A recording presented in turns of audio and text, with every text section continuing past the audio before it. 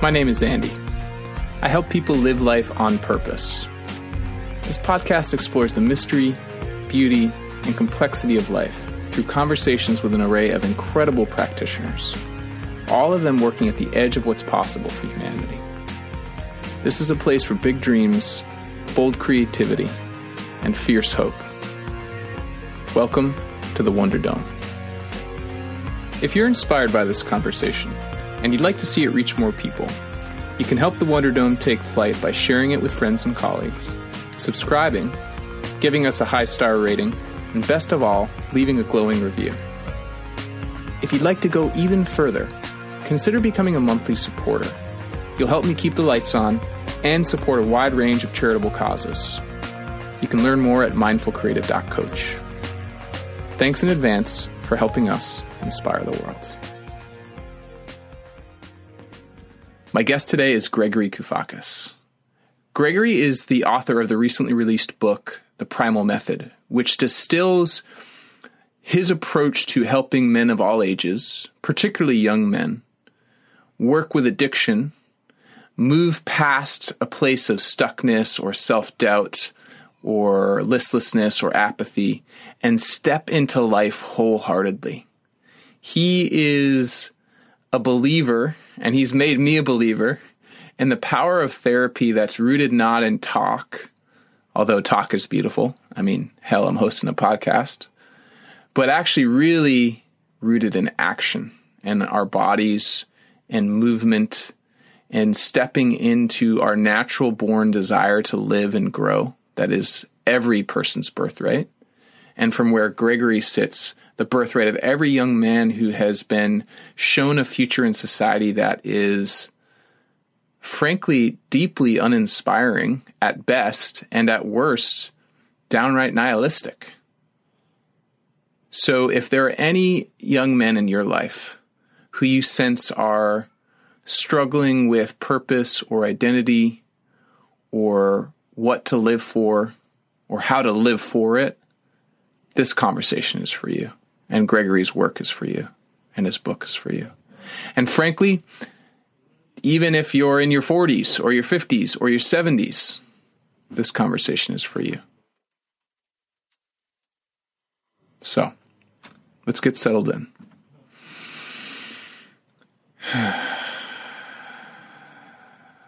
And hear what Gregory has for us. Gregory, welcome to the Wonder Dome, man. Yes. We've already entered the Wonder Dome. We're in the dome. There's no escaping the dome, in fact. Man, it's really good to have you here. You and I had a chance to meet. Actually, I don't know if I told you this. Maybe I did, but it feels important. I've mentioned on this show in the past that part of the concept for the podcast was born while I was on retreat. And the retreat it was born on was the David White retreat that you and I met at in Koufacos. Yeah, no, I'm not. Really? Yeah. When did that happen? It was on the final day, the final morning. And David White, I actually reached out to him to see if he would come on the show, but not yet. One day he'll say yes to that invitation. I got a funny story about that, but go ahead. All right. Yeah, let's hear that. Cool. But so it's just, I don't even remember what he was talking about, right? Like he has this remarkable and singular capacity to kind of, through storytelling and through his body and his tone and his energy, to just invite a group of people into a really unique state of consciousness. And to me, it feels like the sort of most common word I can relate it to is a flow state, like a sense of just letting experience and memory and idea all just flow through. And I was sitting there on the final morning, and this question just came through: what is your fiercest hope for humanity? And it wasn't something he said, and it was never a question I asked before, but I just wrote it down. And on my drive home, it kind of clicked that I had all these people saying to me, Andy, you should start a podcast. And I kept being like, there's like a bajillion podcasts. I don't want to start a podcast. But then it was, I realized that I could actually just have conversations with people like you with that either in the foreground or the background, just that question of like people who are both hopeful for the future, but also like not naive about it, that there's a real fierceness in the work that we do. Totally. And so that was like, that's it. That's the podcast. And I think the beauty, if we don't even call it a podcast, is I've really enjoyed our conversations. And I always felt like it would be great to allow other people into that, to be able to share, what happens when we talk. Yeah. So I expect a beautiful flowering of this podcast for you. Oh, Greg, thanks, man. That's awesome. Totally. I'm really glad you came with me. So we were I was walking outside doing a solo walk, and you're just like, hey, at this retreat, you're just really, and maybe we should start there, right? There's something about, at least in New England where I grew up, there's something about the like, hey, stranger, move that is actually quite countercultural. And there's something that I think a lot of people would actually, particularly young men, and that's the work that you do, which we can get into, would really feel like intimidated or uncomfortable or, a little like weirded out or whatever it is. But you're so confidently friendly and warm that I was instantly like, hi, like it was just a really great way to just bring us into relationship. And that was a great walk. Yeah. That was a great walk and a great talk. And you had an aura, and it was like an enthusiasm and a curiosity. So that inspired me. I don't remember what, but it is a good point, because this is something that a lot of young men are gun shy about, just throwing themselves into the river of life, meeting people, and having just let it catalyze things. Like that little walk led to whatever's going to happen today. Yeah. Yeah. So yeah. Right. And and it might not have, right? It might not have led anywhere other than the hour or so that we spent talking about life and identity and poetry. And that would have been enough. But just there's this beautiful possibility. Yeah. As you cast yourself into the river of life, there's this beautiful possibility that it will take you places you simply could not have anticipated or predicted. And I try to operate from this axiom that if you don't ask, you never know. Like, it doesn't hurt to ask. Okay? So you were talking about David White, and that he's going to come on the podcast. So speaking of the book, I was in that was in March. I was still deep in the editing process of the book. And remember, there was like 200 or more people at that event, right? I walked up to him on the first night and I said, listen, I don't know if there's any, how did I put it? I don't know if there's a sympathetic string in your heart to this, but I'm writing a book geared towards young men about addiction recovery and living their best life and all that stuff. And I really want to grab their interest. I really want to make the book almost poetic, because he, like you say, the poetry has a way to jar you, right? And he said, he looked at me very sympathetically and he said, I'll tell you what, bring me a page of your book. And we'll do it right here. We'll do it sometime this weekend.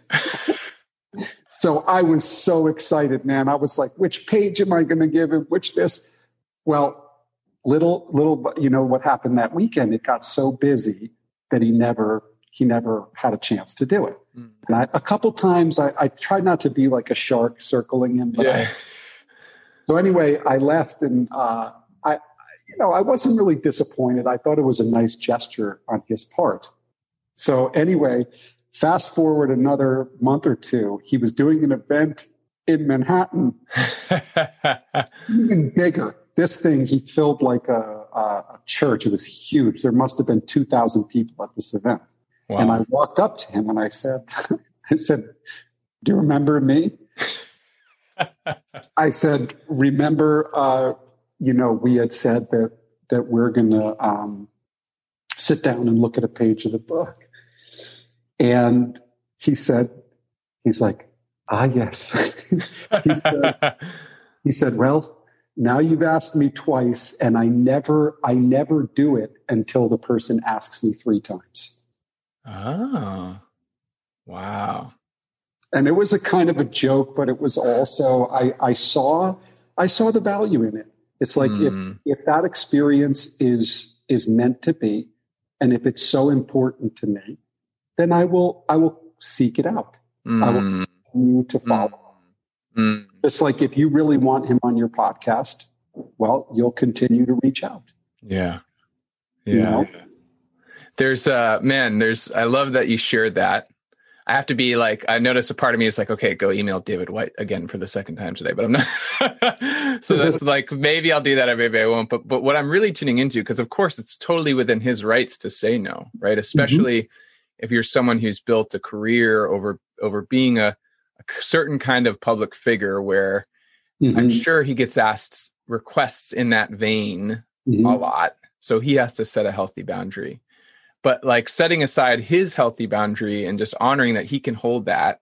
What I love about you is sort of, and what you're articulating is most of us, I think, actually, to go by your philosophy, like you don't know if you don't ask. Most of us actually secretly already think the answer is no. So we don't ask.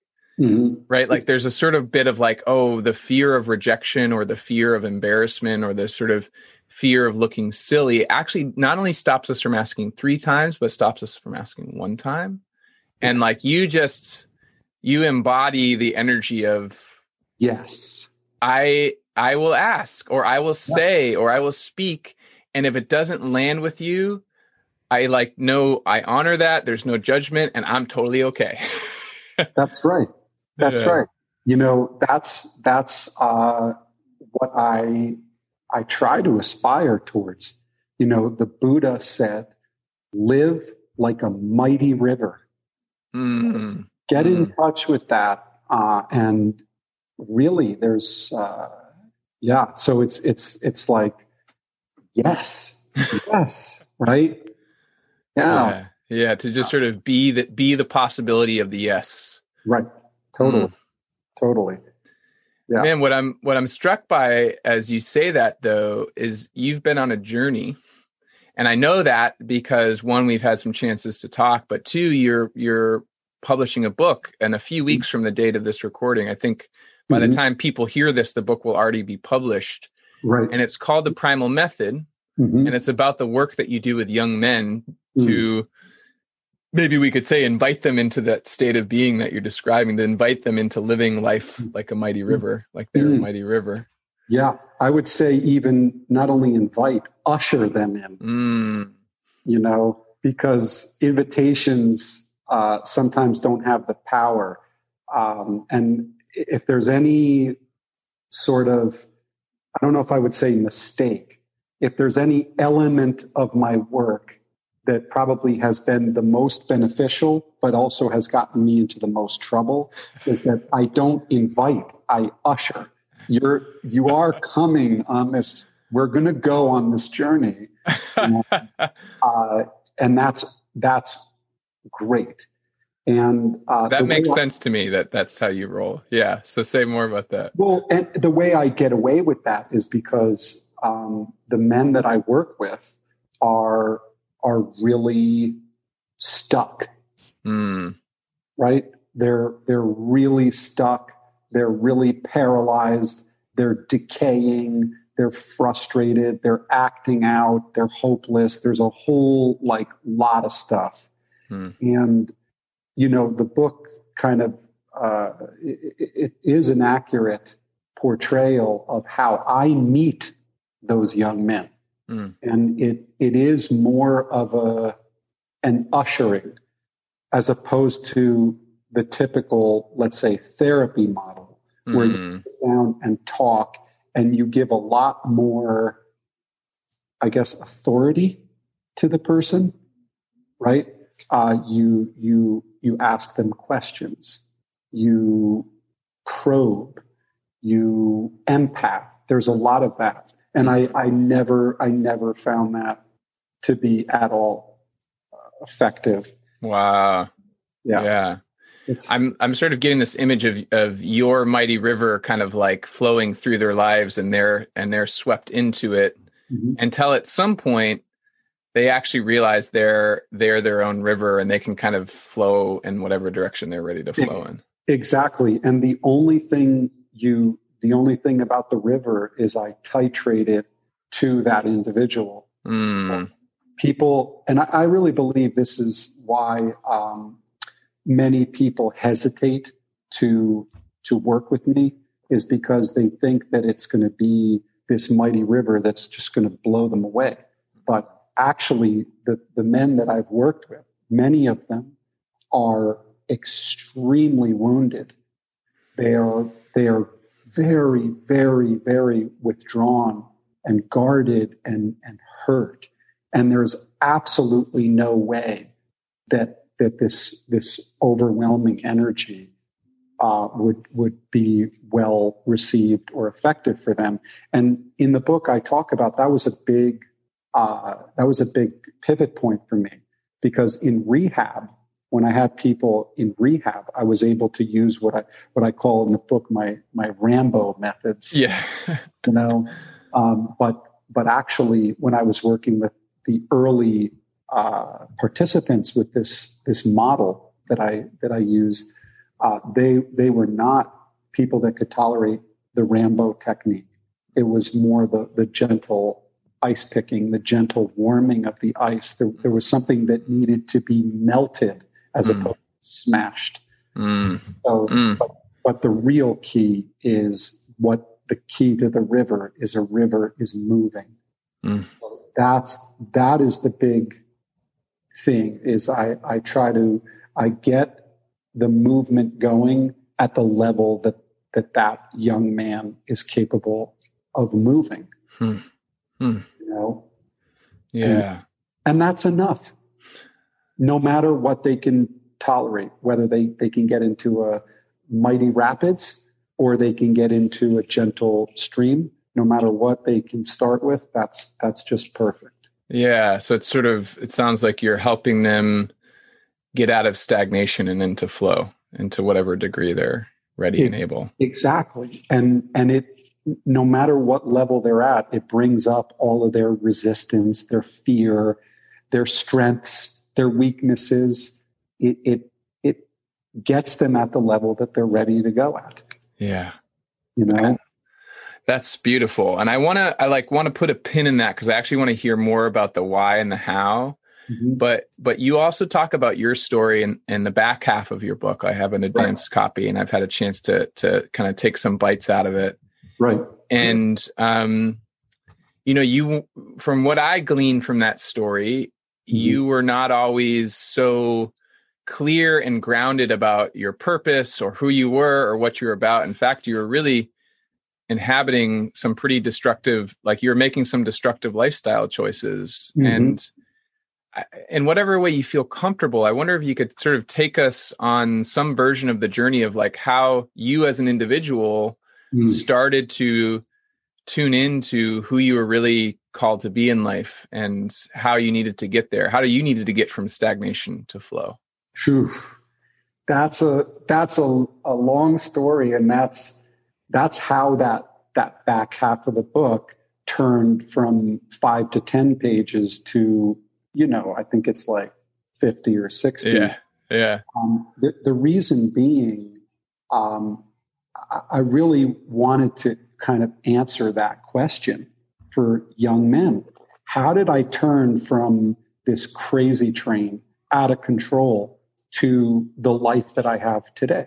Okay. And I make no statements about my life today, like, oh, I'm great, I'm the best. I'm not saying that. In fact, I lead that story with a quote, an interaction that took place between a colleague and me, where I told him, sometimes I feel like I've gone somewhere, and sometimes I feel like I've gone nowhere at all.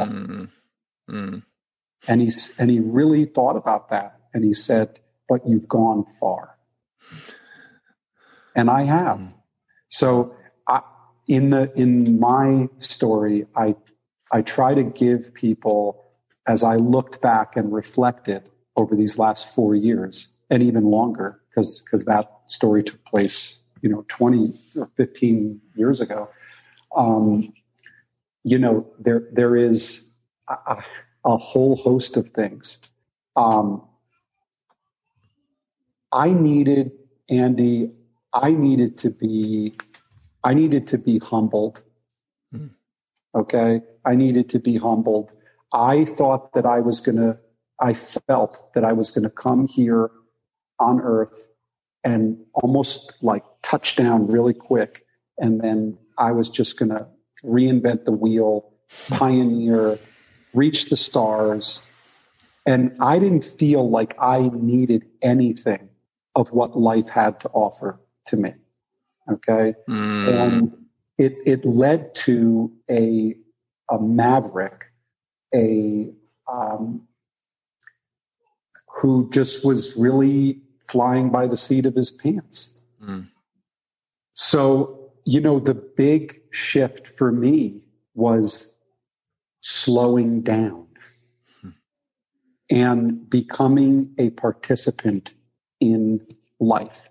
And that involved getting a job. That involved choosing a career. That involved relationships. So, but it all started from a simple choice that I had to make, and that I had to continue to make every day since then. And you know what that choice was? I had to choose to live. I had to make that choice, and I needed to be confronted with the darkness, and I had to choose to live. And I had to mean it. Not like a bullshit artist. Oh yeah, of course I want to live. Of course I want to live.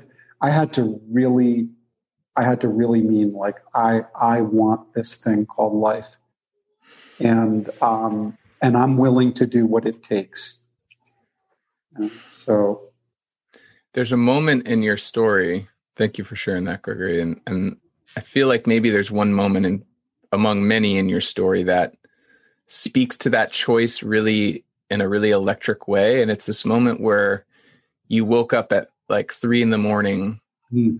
and the moon was exuding this energy and sort of vibrating. Like there was a sense of presence or vibration that you'd never experienced before. And you heard this phrase, move to Greece. And like, maybe just as an example, because it sort of has this kind of like, there's the people we are at midnight when all of the shit has gone away and we're just with ourselves. We're with our fear, our doubt. We're with all of the what ifs and all of it. And here you are, like looking up at the moon, in this place of quote unquote darkness, or maybe real darkness, and something came through to you and you listened to it. Like, could you take us a bit more into, because you could have just as easily gone back to bed and then woke up the next day and kept going.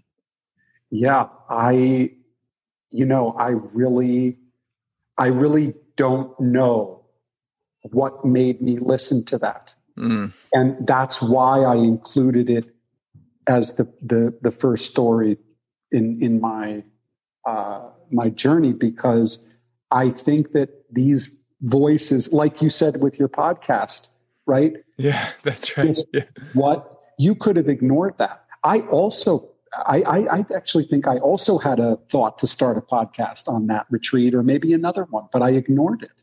You listened to the voice. When you're in that dark place and you're surrounded at 3 a.m. by your own demons, your own dread, what is going on in your life, fear, and what are you doing? And, and then something like that comes in, right? Start a podcast and just let it be about this question. And I heard that. I heard my version of that, and it was a little more, there were higher stakes, perhaps, because I was actually drowning and this lifeline was thrown to me, which, at the time, I don't even know. It just felt like, I don't even know. It just felt like some blessing. And as we all do, as you may have done too with your podcast idea, you start to toy around with it. You tell your wife, you tell this, you tell that, you get some feedback. People say, yeah, you should do that. Well, I heard you should not do that. Mm-hmm. Okay. I was a freshman in college, a Division I football athlete. I started as a freshman. I was just completing my first season. I was in a college that was, by any standards, really good. I had a girlfriend. I had a lot going on, but that was just what was going on the surface. You see? And I said that the people that were on that path with me, they knew. And one of them asked me, I want to come with you. Okay. Yeah. So they knew, but it was, interestingly enough, I was toying with the idea and really working my way into it to go to Greece, which, by the way, for listeners, it's my father and his whole family are from Greece. So it wasn't just some random thing. Yeah. No. One night, my parents came up to visit me with their friends, and the husband, he's a jeweler. He's an artist. Okay. And I remember he and I kind of fell back from the crowd. We were walking, and I told him about my idea. I said, Bill, actually, I'm going to leave school and I'm going to move to Greece. And he thought about it for a second, and he said, oh, that'd be great. That'd be great. He said, you'll go to Greece, you'll learn the language. And that, when that happened, Andy, I really think I booked my ticket that night. This idea of learning the Greek language was you never know where your path to freedom is going to come. And I know you want to get into the Miyagi mentoring, right? Yeah. We'll get there though. We'll just go. We'll let the river take us there. But that's the principle, is that your happiness, your freedom, your life can be packaged in very simple things, right? This idea of learning the Greek language, that ended up possibly saving my life. Man, this gets like, I'm so excited I'm really glad we're talking about this. And there's sort of maybe a principle or a possibility in what you're sharing and kind of in what we've been talking about this whole space, which is there's a leap of faith. There's a sort of like, I hear this thing and I should go towards it. And there's all sorts of literally people in the world who will say that's a bad idea. Maybe voices in your head that'll say that's a bad idea, but there's some clue, there's some spark, there's some kind of friction of like energy that's undeniable. And that feels really important. It feels like as much as we're able, our capacity to listen to the things that just pull us or shake us or make us vibrate, right? Because like, well, maybe you can say maybe you now, and kind of after the fact, you could say what it was about the Greek learning the language that sparked you. But there's just, sounds like there's just something in the moment that you felt and you trusted and you leapt towards. Is that right? Yeah. And it's interesting. As you were talking, I got this image of, putting a plant by the sunlight. Okay. The plant longs to grow. Yeah. Plants are meant to grow at every depth of who they are. And it's the same way, like these young men that I work with are all plants, but they're not growing. And they have to ask themselves, why is it that the program for life is skipping you by? Why aren't you growing? Right? There's got to be something and this is what I found, and this is what happens, Andy. When you have a young man who's not growing, it's not a pretty picture. Okay? Just like a plant. When you see the plant not growing, you can tend to say like, oh, that plant, it's the leaves are decaying, and ooh, look at that really weak root. And yeah, but that's because it's not in the right habitat. It's not getting. So what happens with these young men is they're not growing, and then they start getting labeled like, you're not growing because you have this disorder, you have this, and they get this heap of diagnoses. Well, what I found is that those diagnoses are just describing the problem. They're just describing the surface. Of course you are depressed. Well, who wouldn't be depressed if they're not growing? But you're not growing because you're depressed. You're depressed because you're not growing. So you're meant to grow. So the key was, how do you find a way? How does a man grow?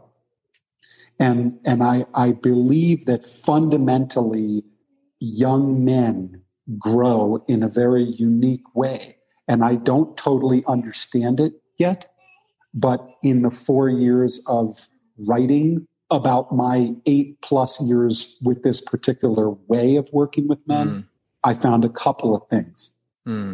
Okay. So to the point that now I have total confidence that if I work with a young man and take him along this journey, usher him on this journey, he will grow. He will grow. So that's how it works. Yeah.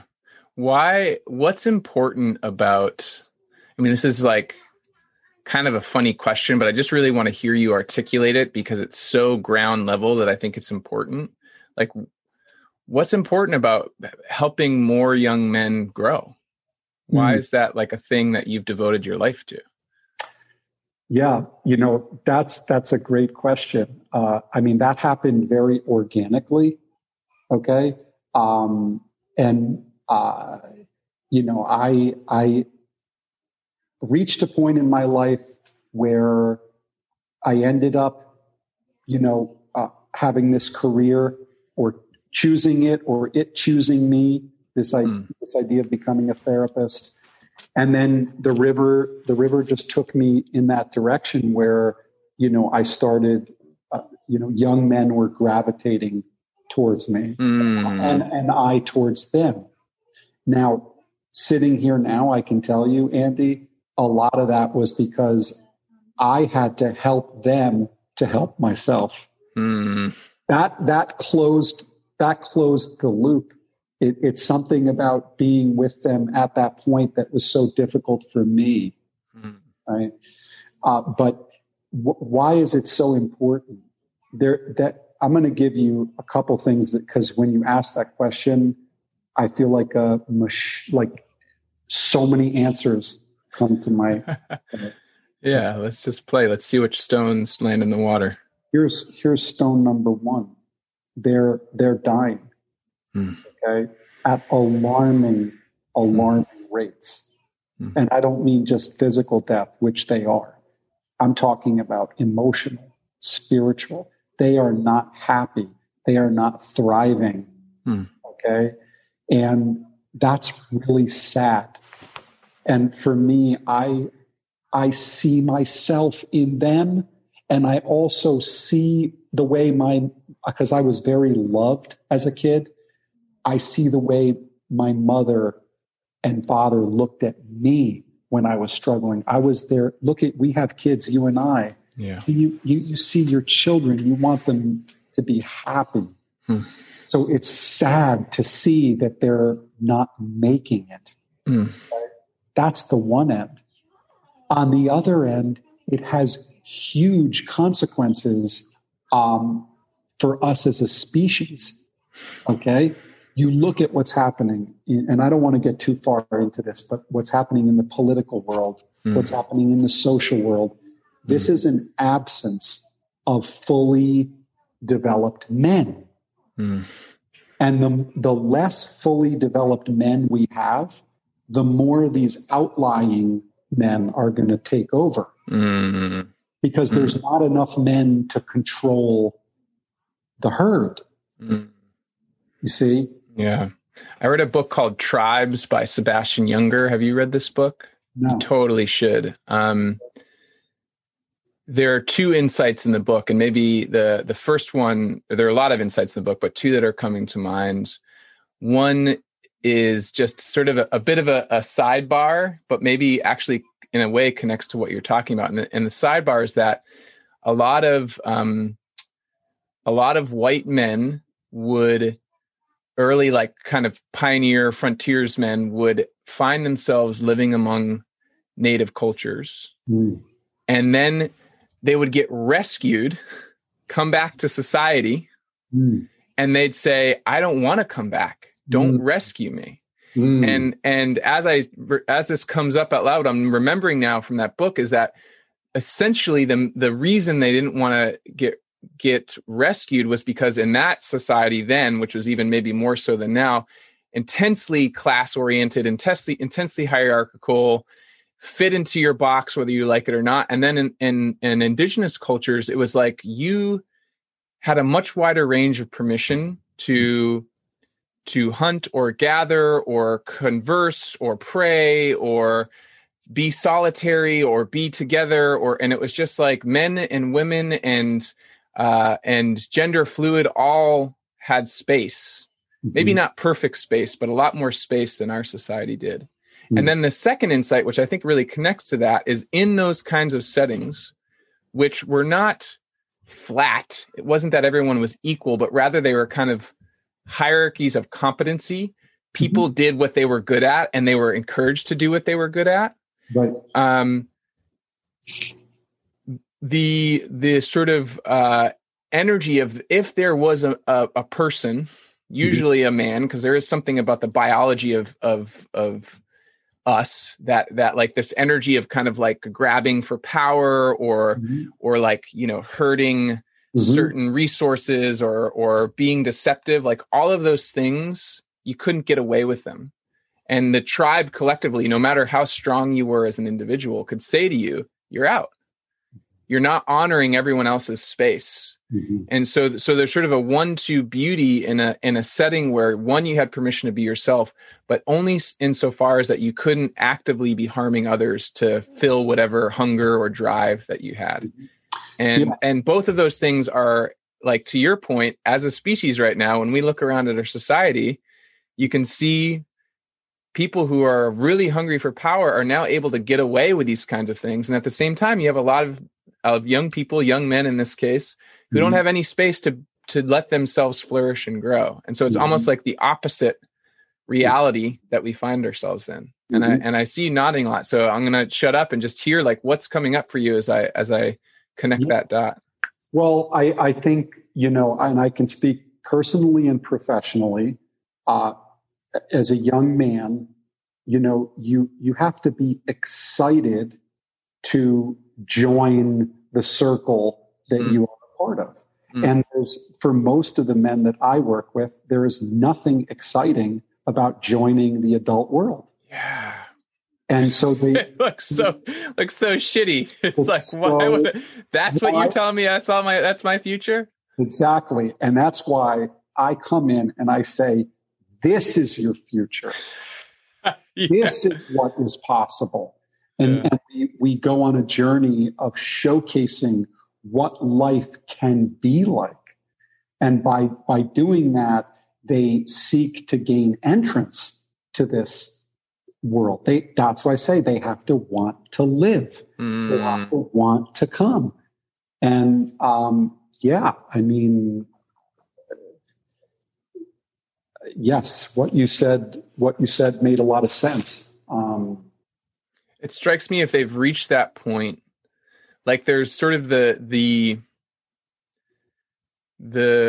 shadow of our society is twofold. One, I mean, there's lots of ways we could, but in the context of these young men, one, it's like, that's all there is. It's mechanistic. It consumes it. It's like responsibility. It's burdens. It's like, and it's like, no thanks. Right. I don't see myself there.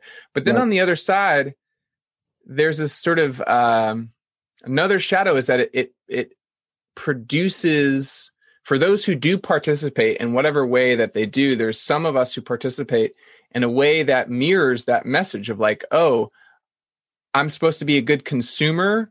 I'm going to consume more. I'm going to exploit more. I'm supposed to get ahead. I'm supposed to win the race. Like all of this sort of, all of that. Then it's like those adults who are in play might very well be playing in a way that amplifies all of the worst aspects of the society that this young person is looking at and going like, really? So either they're going to go, no thanks, or they're going to be like, oh, I get it. I'm supposed to be like that guy. Yeah. You're like, no, actually, if you step in the way that we're talking about, you're going to be so much more than that guy. And you're going to have so much more fun and so much more. You're going to be a creator. You're going to be an owner of your life. You're going to be sailing on your river, not just letting it bounce you around. Is that right? Yeah. They, either the young men, they look at the people that succeed and they want what they have, but they don't want to play the game to get there. Yeah. So they're okay with saying, I would love to make millions of dollars.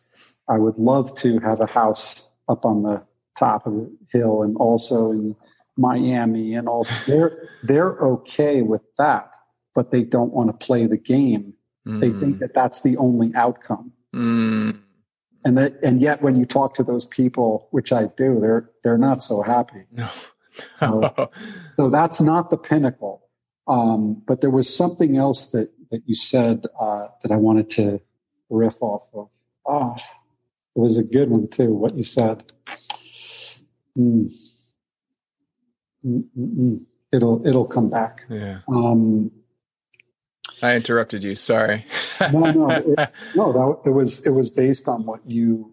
So if it comes back, let it at any point, let it come back. But maybe in the meantime, we've sort of been talking about your work without really talking about your work, right? We've been talking about the why and the who you are and why it matters. But actually, I'm actually thinking of at least one young man in my life, maybe a couple, who, if they were listening to this right now, what would they be listening for? What is it that you would be ushering them into, or how would you be ushering them into it, right? Like, what is that?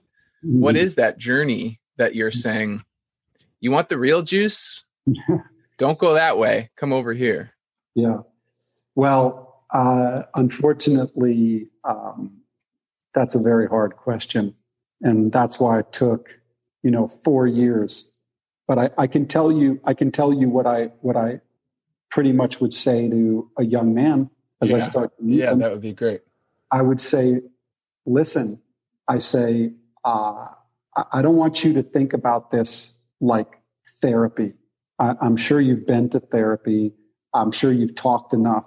All I want to do with you is I just want you and I to just go out into the world and see if we can meet that world and learn to have some fun in that world. That's it.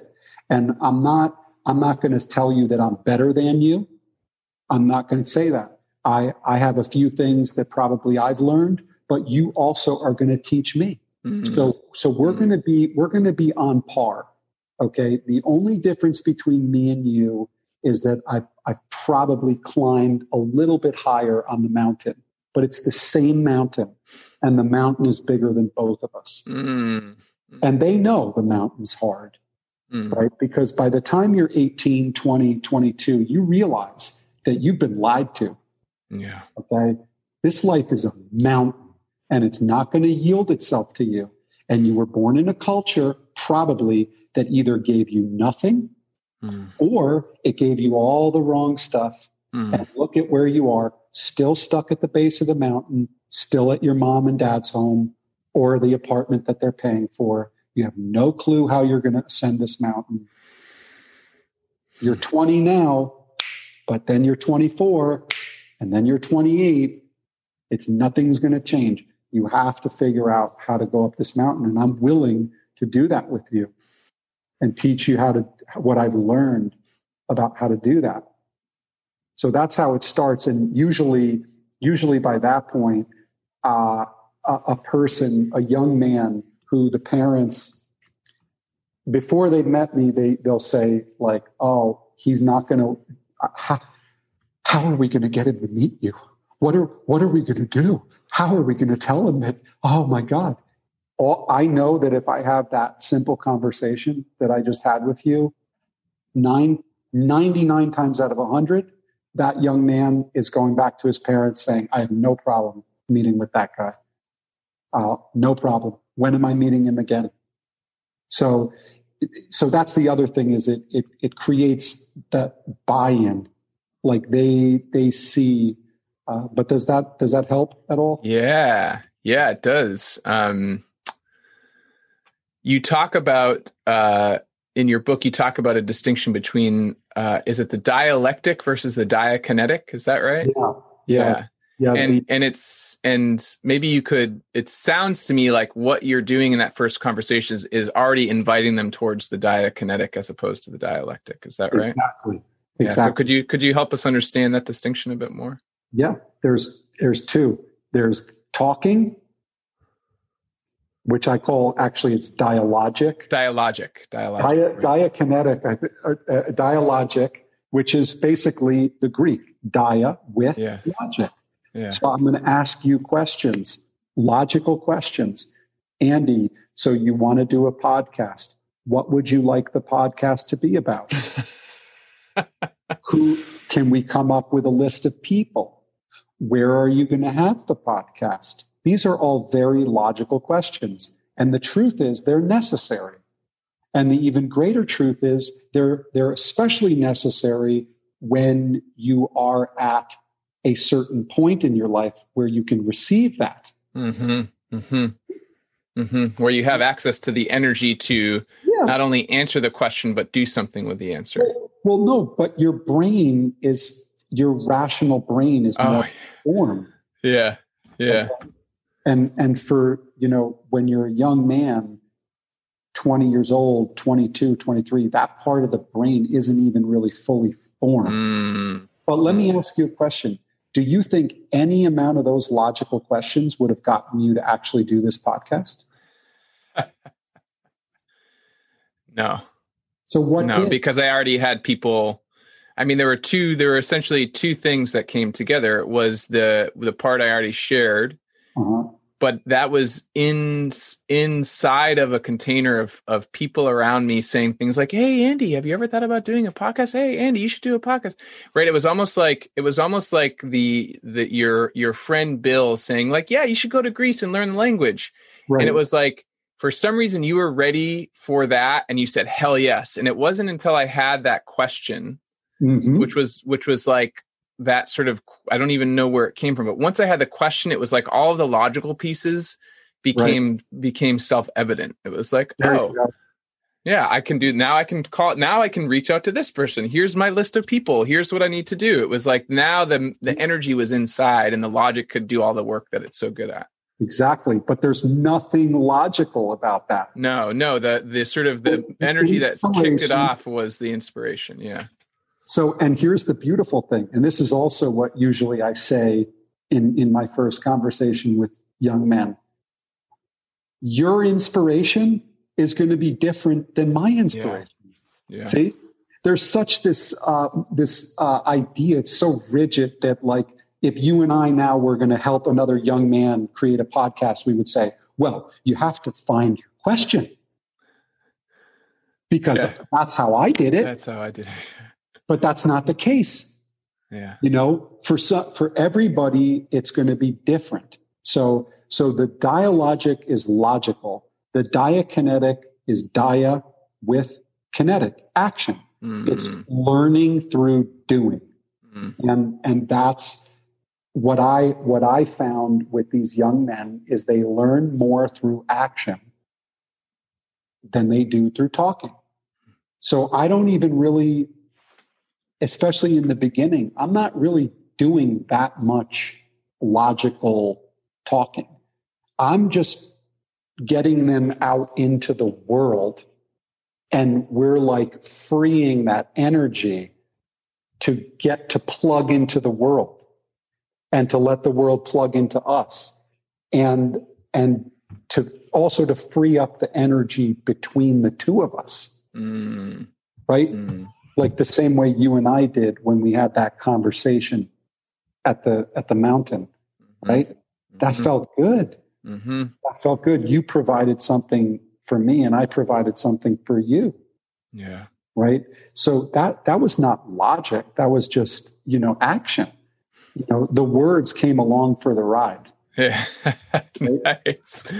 Nice. So, and I want to be clear. There's nothing wrong with talking, and there's nothing wrong with logic. It's just that it's overused and misused. Okay.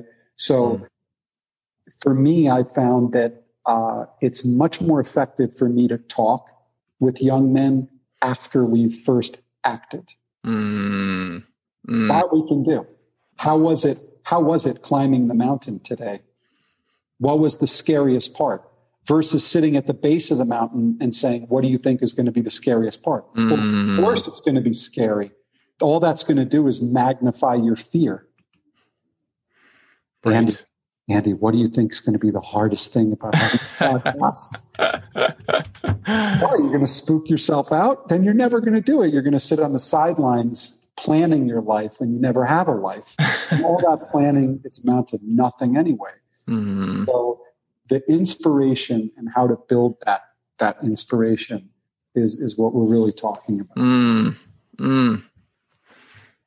And so, I mean, this seems to follow naturally from what you're sharing, but it sounds like part of your gift or your work is discerning as best as you're able what environments or experiences or actions are going to likely produce some of that energy and movement and growth that you're aiming for. Exactly.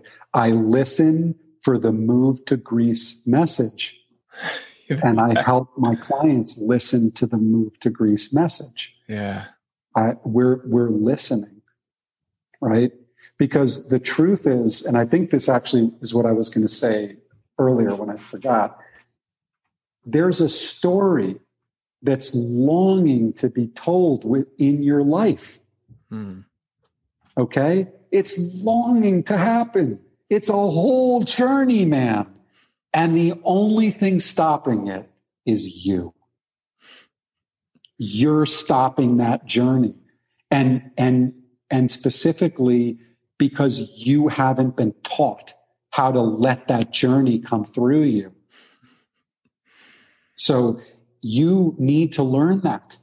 You need to learn how to let that journey come through you. Okay? And that's something that, I mean, I know you and I, we've learned a lot about that, right? That was the big shift for me. Like I said at the beginning with my story, I learned that the journey doesn't come from me, it comes through me. Yeah. So while I was trying to wrestle life with veins bulging out of my neck, trying to get life to submit to me, It never worked, right? It was only when I realized that life is a force greater than me that I was able to open myself up to that, right? And again, and help these young men open up to that. And I have many men who could sit here right next to me who would say to you, everything this guy is saying is absolutely correct. It has happened to me. You know, they learn how to let the journey happen, and then they have a great life. So awesome. Huh. It is so awesome. Yeah, like awesome in the fullest sense of that word, right? Like to be in awe of your life and the energy coming through you is the gift you're inviting and ushering these young men into. Exactly. And one of the best ways to do that is you have to showcase to them consistently that that's possible. You can't show up as some broken man trying to preach to them to do something that you yourself have had no success doing. You have to embody. You have to show them what is possible. Okay? And then that starts to work deep in their brainstem, right? That's where I have this idea of the mirror neuron system. I find it more effective just to live in front of these young men than I do to ever talk to them about anything. They're going to see that their way doesn't work. The moment that we start spending more and more time together, they're going to see that my way of approaching life is superior to their way of approaching life. And then they're going to get interested in that. They go, can you show me how to do that? Can you teach me karate? Yeah, karate, because I'm getting That's my the Miyagi moment. Yeah. Miyagi moment. Yeah. Yeah. Man, Gregory, we are at time or just a couple minutes away from it. Beautiful. This was so fun. Yeah, it was fun. And I guess I want to, in a minute, I'll ask you to share where people can find out more about your work. But I just wonder if there's anything else you feel called to speak or to share or to enact for anyone who might hear this. You know, I think that we, I'll take a second and tune in to see. Yeah, please. You know, you're worth it. You have to start from believing that you are worth it. You are worth it. You are worth it. But not in the way that the world is telling you you're worth it. You're worth it to go out and earn it. To go out and earn it. You're capable of it and you're worth it. But it's not going to fall in your lap. Okay? So you have to realize that. And I want you to realize that. Hell yeah. Hell yeah. Thank you, Gregory. Thank you. So where might people find out more about your book, The Primal Method, about your work? The primalmethod.org. Nice. Simple. Nice. Mm-hmm. Thank you, my friends. I'm so grateful that you live as a mighty river and you let that river flow in my direction and that our paths crossed. And I'm really humbled by the way you take a stand for helping every young man thrive and flourish, you know, and that's an important piece of this bigger fabric, this tapestry we're trying to weave of a culture where every human can actually thrive. Mm-hmm. So, thank you for the work that you do. Thank you. Thank you, man. Thanks for tuning in to the Wonder Dome. This podcast was produced by me, Andy Cahill, with support from Kaylee Surqua, and audio editing services from John Nolan at Middle Mountain Studios. The theme song was written and performed by Todd Marston. You can find the Wonder Dome wherever pods are casted. If you dig what we're doing here, please share widely, subscribe, and give us some love in the review boards. And if you feel called to support this humble offering to the world, while also making an even greater impact in the lives of others, consider becoming a monthly supporter. Not only will you help me keep the lights on and keep this show going for as long as I'm able, but 30% of all member contributions go directly in support of causes like the Black Lives Matter movement, the United Nations Refugee Agency, and the National Resources Defense Council. You can find out more at my website, mindfulcreative.coach, where you can also sign up for my newsletter, learn about my transformational coaching work, and get plugged into exclusive offers and community happenings. In the meantime, I'm wishing you a life of purpose, power, and presence. We need you now, more than ever.